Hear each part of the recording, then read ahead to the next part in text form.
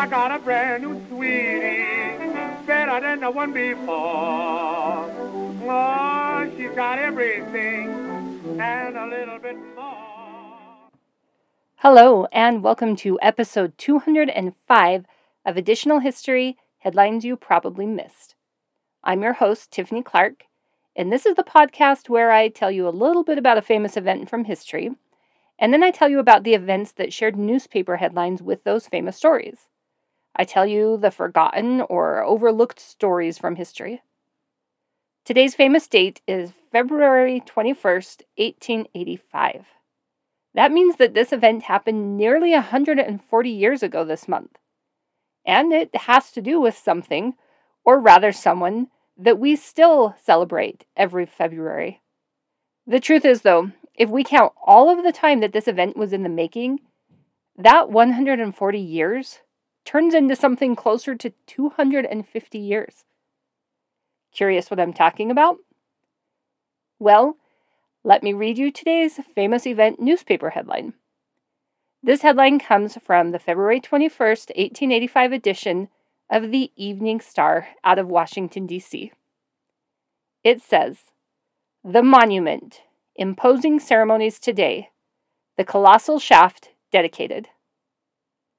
Friends, February 21st, 1885 was the day the Washington Monument in Washington, D.C. was officially dedicated. It was such a big deal that this particular newspaper filled the first 4 pages of their paper with stories of the dedication and building of the monument. And the print on these pages is really small too, so there's a lot of information there. The idea of a monument to George Washington was voted on by the Continental Congress clear back in 1783. The intent was to make a statue of him and have it placed in the capital city. But when Washington actually became president a few years later, he started looking for ways to save money, and he basically said, "Thanks, but no thanks to the statue in my honor." Well, after he died in 1799, Congress again wanted to do something special for the first president and the hero of the Revolutionary War. That time, they decided to build a mausoleum in the shape of a pyramid inside the Capitol Rotunda. And, obviously, that monument was never built either. Fast forward to 1833, and a group of people came together, upset that nothing had ever been done to memorialize Washington. The group was headed by Chief Justice John Marshall, and they quickly started to raise funds to have the monument built. At one point, the wives of John Quincy Adams, James Madison, and Alexander Hamilton were all enlisted to help raise funds from the women of the country. The group also hosted a contest to decide what the monument should look like. The winner of the contest was an architect named Robert Mills. He's also the man who designed the U.S. Patent Office, the U.S. Treasury Building, and the Smithsonian American Art Museum. So, what was Mr. Mills' design? Well, it was supposed to be a pantheon with 30 columns around the edges. And then inside would be statues of signers of the Declaration of Independence and Revolutionary War heroes. At the main entrance would be a statue of George Washington himself driving a horse-drawn chariot. And then right in the center of the pantheon would be a 600-foot tall obelisk. It was very extravagant, and it was going to cost a lot of money. On July 4th, 1848, the cornerstone of the monument was laid. And underneath the stone, a box with money, a copy of the Constitution, newspaper clippings, and a portrait of George Washington himself was buried. The 3 women I mentioned a minute ago were present, as well as other famous people of the time, and 2 U.S. presidents, Millard Fillmore and Martin Van Buren. A third man who would eventually be president was in the audience. You might have heard of him before. It was Abraham Lincoln. I'm not sure if the current president of the time, James Polk, was there or not, because it didn't actually say. The ceremony almost didn't happen, though.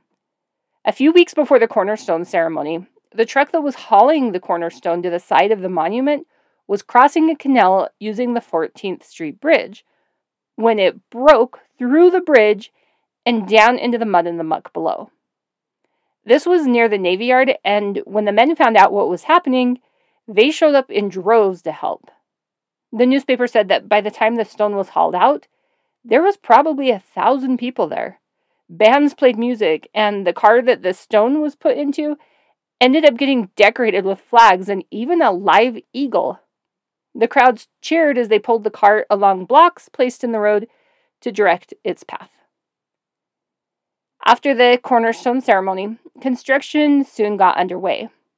But in a few years, by 1854, the project was running low on funds. The money just wasn't coming in like they'd hoped, and work on the monument had to be stopped. Then something really crazy happened.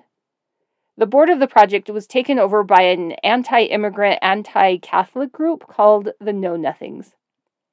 And when they found out that the Pope had donated a block of stone from an ancient Roman temple for the project, they weren't exactly thrilled.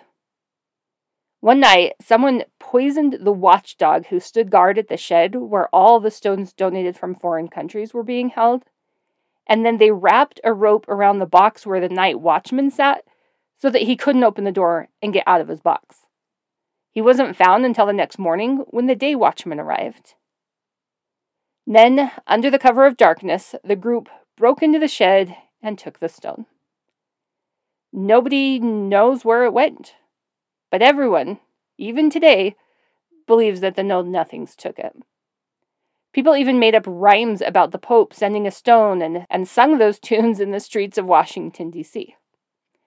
Despite rewards being offered, and despite a huge effort from the police and a number of suspects, nobody was ever able to prove who took the stone or where it ended up. To this day, roughly 170 years later, the whereabouts of the stone are still unknown. But most people believe it was tossed into the Potomac River by the Know Nothings.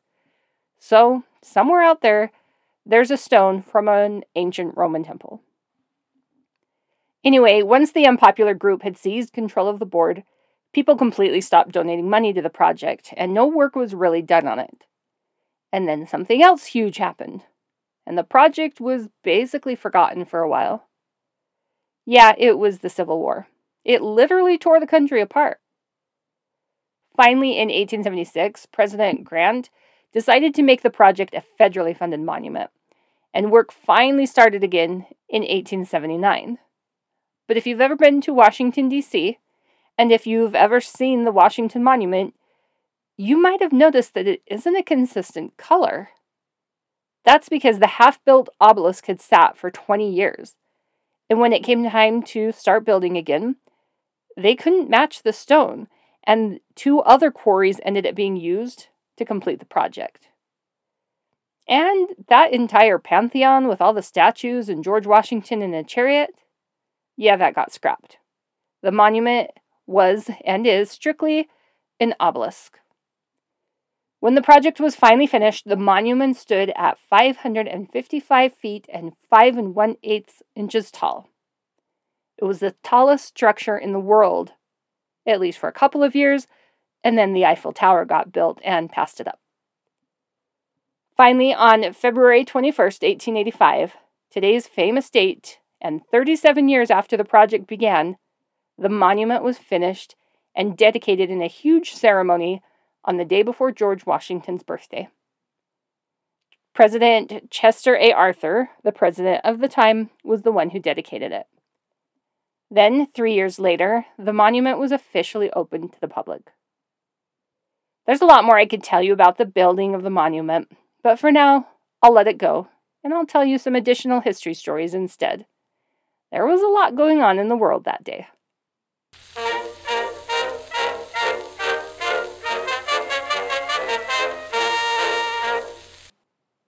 Like I said, there was a lot going on around the world, but also just in the capital city during the first part of 1885.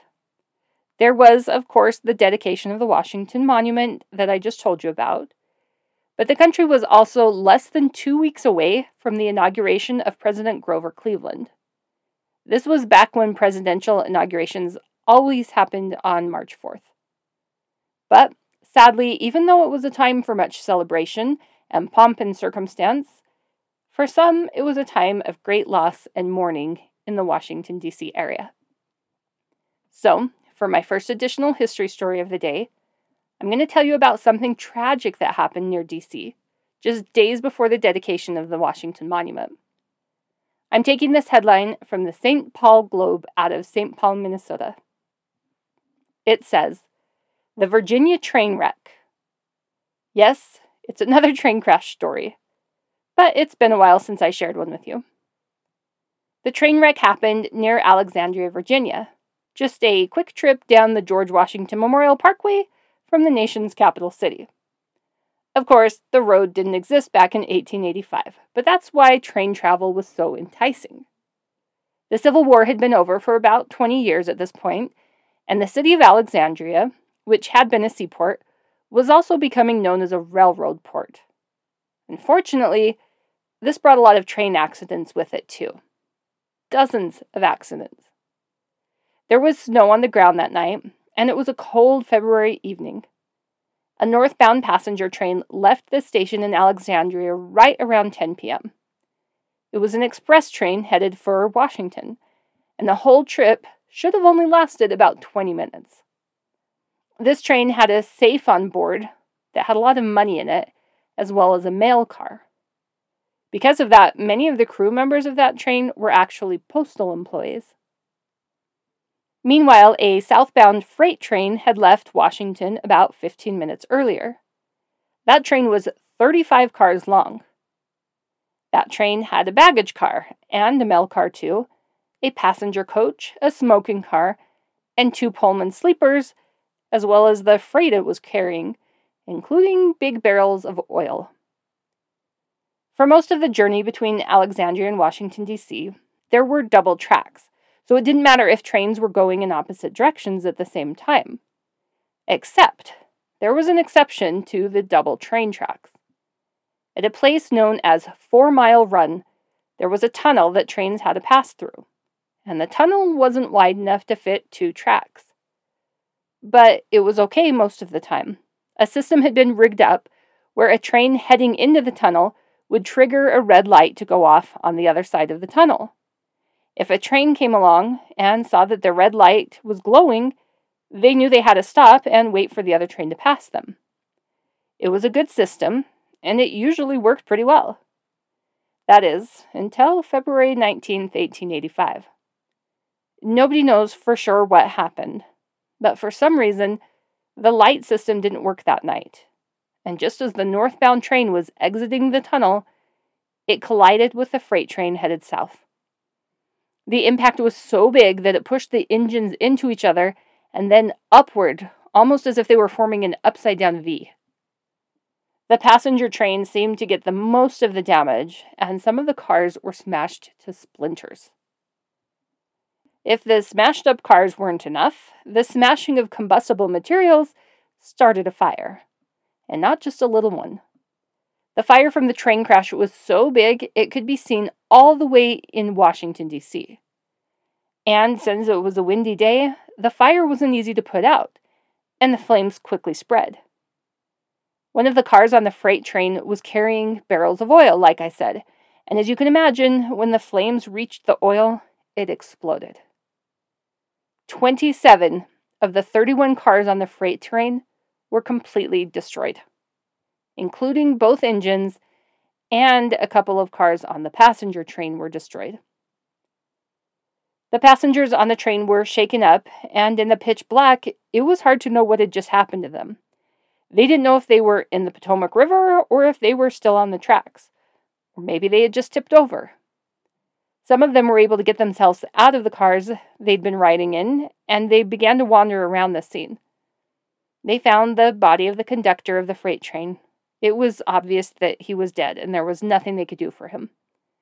Then they found the body of the fireman who worked on the passenger train. Well, sort of. He was burned very badly, and they only found the upper half of his body. The engineer, the fireman, and one of the brakemen of the freight train were also killed. A postal clerk on the passenger train died too. In total, 6 men lost their lives in the accident. Luckily, though, all of the cars carrying the passengers were in the back of the train, and none of the passengers were killed. The injured and the dead were taken to a nearby home. Some of the passengers that weren't injured eventually got tired of waiting for a rescue train to come. I mean, it did take 3 hours for the train to get there, so they set off walking in the falling snow to Washington, D.C. For whatever reason, the safe on the train had been open when the trains collided. So when they burst into flames, crew members tried to reach the safe to close it and protect the money on board, but it was too late, and as much as $150,000 in cash was burned up. A bushel of silver dollars that had been on the train was burned, and many of them melted together. And to make matters worse, since there were mail cars on the train, a lot of letters and packages burned up. 13 pouches of mail coming from the cities in the South, like Mobile, Alabama, and New Orleans, Louisiana, were completely lost. They were said to have contained money and valuables in the packages, too. 100 pouches of what they called ordinary mail was also burned up, along with a couple hundred letters that weren't in pouches. At the time, and probably still today, it was the largest loss of mail in the history of the U.S. postal system. We'll just hope that the mail didn't contain any matters of life or death, since it never arrived at its destination. Now, this brings us to the end of this first additional history story. But I first want to add that, like usual, the 4-mile run train wreck wasn't the only train wreck written about that day. There was also a wreck in Indiana. A train unknowingly crossed over a section of broken track, and it almost made it all the way across. But as the last car, a sleeper car, was passing over the broken section, it derailed and was thrown down an embankment. 3 people who were asleep in the car were killed. And just outside Poplar Bluff, Missouri, a train engine clipping along at full speed suddenly exploded. It killed the engineer and seriously wounded the fireman. And at the time of the writing, he wasn't expected to live. There were probably other train incidents being reported about that day, but I'll move on from those tragedies, at least for now.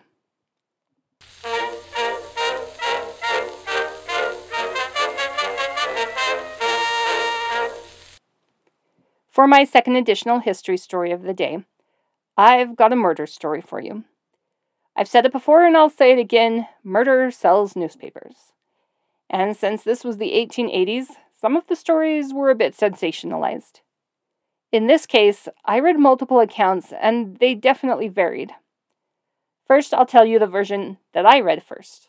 It comes from the Ottawa Daily Republic out of Ottawa, Kansas. The headline says, "The Work of Jealousy." This murder happened in Hodgenville, a small town in Kentucky. A man named Ben Coombs and his wife were neighbors to Jake Mason and his wife, but they weren't exactly friends. You see, Ben Coombs was a jealous man, and he had it in his head that Jake Mason was having an affair with his wife. One day, Ben told his wife that he was going to go to Elizabethtown, which was just a few miles north of where they lived. And he told her that he would be gone the entire day and wouldn't return until the next day. Except, Ben wasn't exactly telling the truth. In reality, he pretended to leave, but really he just went far enough away from the home where he could watch it and see what transpired. Sure enough, just as he'd feared, as soon as he'd been away for a little bit, Jake Mason showed up at his house. Ben was livid. His worst nightmare had just been confirmed. He jumped out of his hiding place with a double-barrel shotgun and began shooting at the pair before they could make it inside the house. He fired and fired, filling the couple full of squirrel shot. They were shot in their heads, their necks, and their faces. Jake was killed instantly, but Mrs. Coombs managed to survive. After her husband left, probably thinking she was dead, she dragged herself about a mile down the road to the nearest home where she was given medical attention, and sounded the alarm on what had just transpired. At the time the article was printed, Mrs. Mason was still alive, but her injuries were very severe and she wasn't expected to live. Now, the most surprising part was what Ben Coombs did after he shot his wife and her supposed lover. Immediately after the shooting, he went to Jake Mason's home and told Mrs. Mason what he had just done. And then what did they do? They packed their bags and fled together to Nashville or Memphis or somewhere. And that's about all the article said. It was unclear whether or not Ben and Mrs. Mason were also having an affair, if she went willingly with him, or maybe if he forced her to go with him. It was also unclear if anyone knew where they were actually hiding out, or if just guesses were being made. So, I went to another newspaper to see what additional information I could find. And according to that second article, the Coombs and the Masons had moved to Hodgenville together from Nashville about 6 months before the shooting took place. And according to that article, the couples lived in the same house, but each couple had their own room or rooms in the house. It wasn't a secret that Ben thought Jake was a little too familiar with his wife, and the two men had fought about their relationship before. This article made it seem like Mrs. Mason willingly went along with Ben. They boarded a train together and everything. Some articles even say they eloped together. So, what was the outcome of the story? Did Mrs. Coombs live or die? Was Ben Coombs ever found and charged? Was Mrs. Mason with him? Did he go to trial? Friends, I would love to give you answers to all of those questions and more. Unfortunately, try as I might, I could not find anything else about this story. Not in the newspapers, and not in other historical records. It seems like every newspaper in the country printed the story when it initially happened, but none of them did a follow-up story that I could find. Now, I'd like to think that it's just my researching skills that are lacking, and that there are articles out there with an acceptable conclusion to this story. But the truth of the matter is that all 4 people involved in this story were black, and the media was very quick to point out skin color in articles during that time period. The article writers would often pass judgment or make little remarks about the race. The details were never covered in the same way that they were with higher profile cases. So, sadly, maybe we'll never know what really happened in Kentucky back in 1885, just because nobody cared what happened to someone that was of a different race than they were.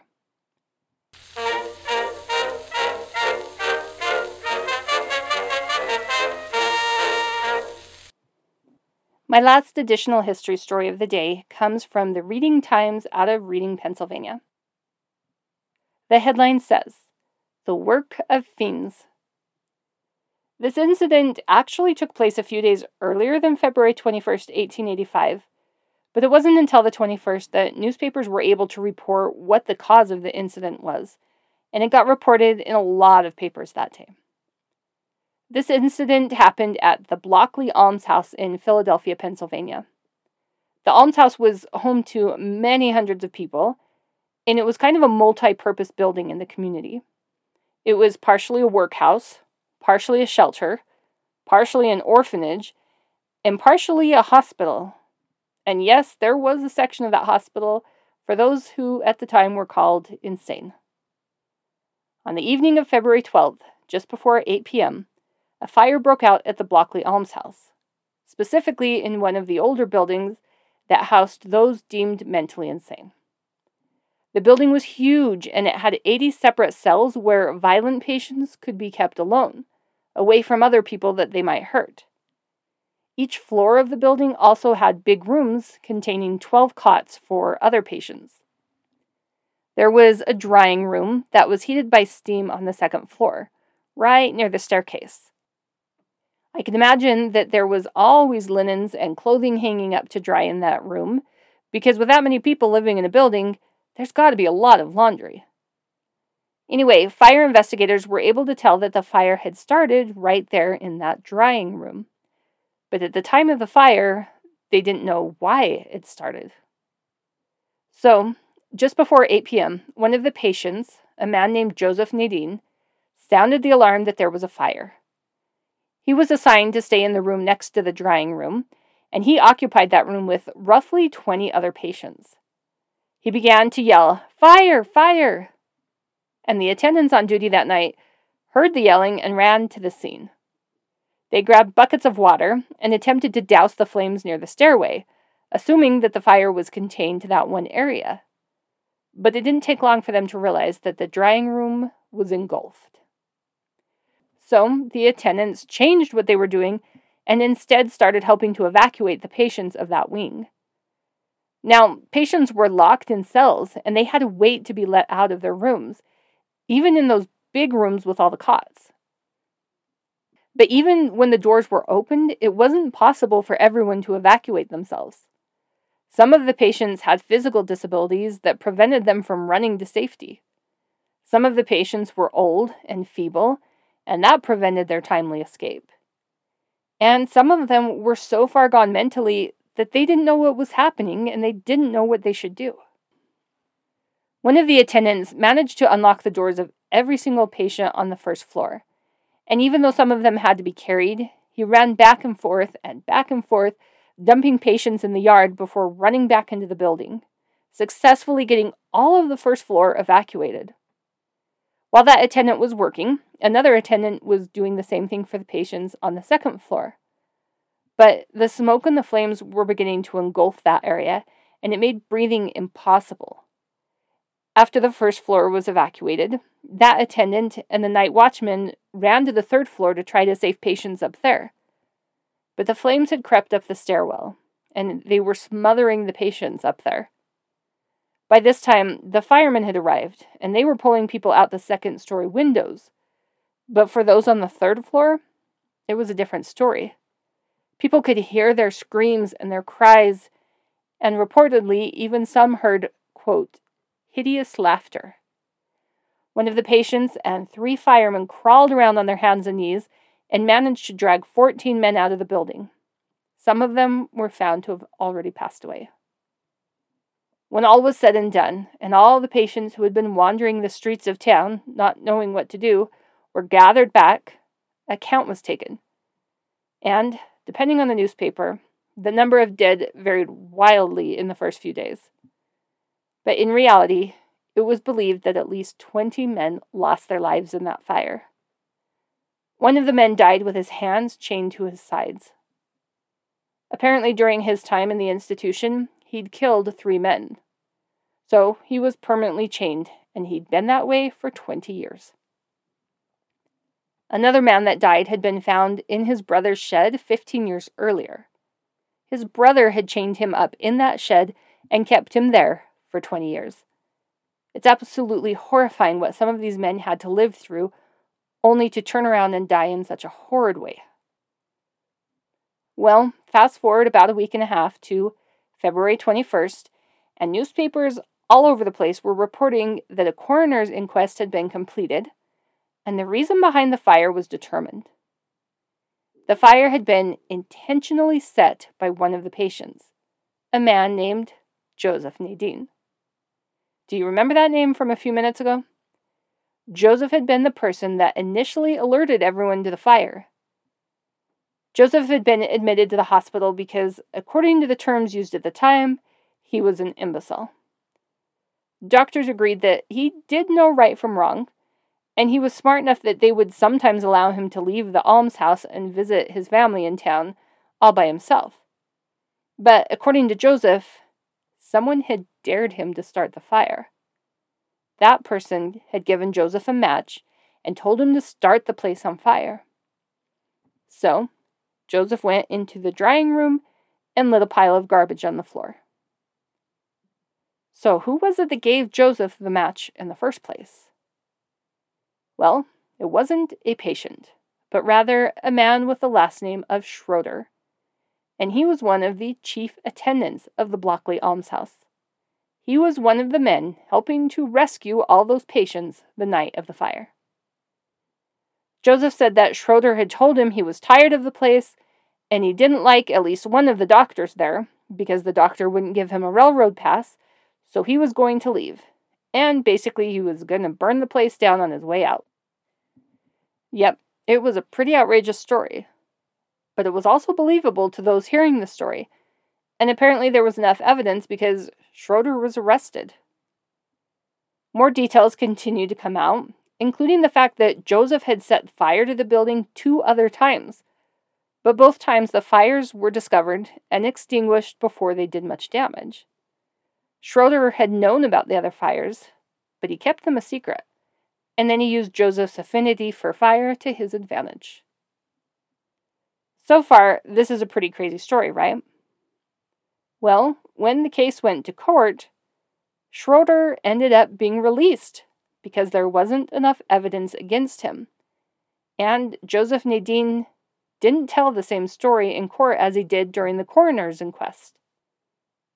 So, what really happened in February 1885? We'll probably never know. Was Schroeder guilty? Or was Nadine lying?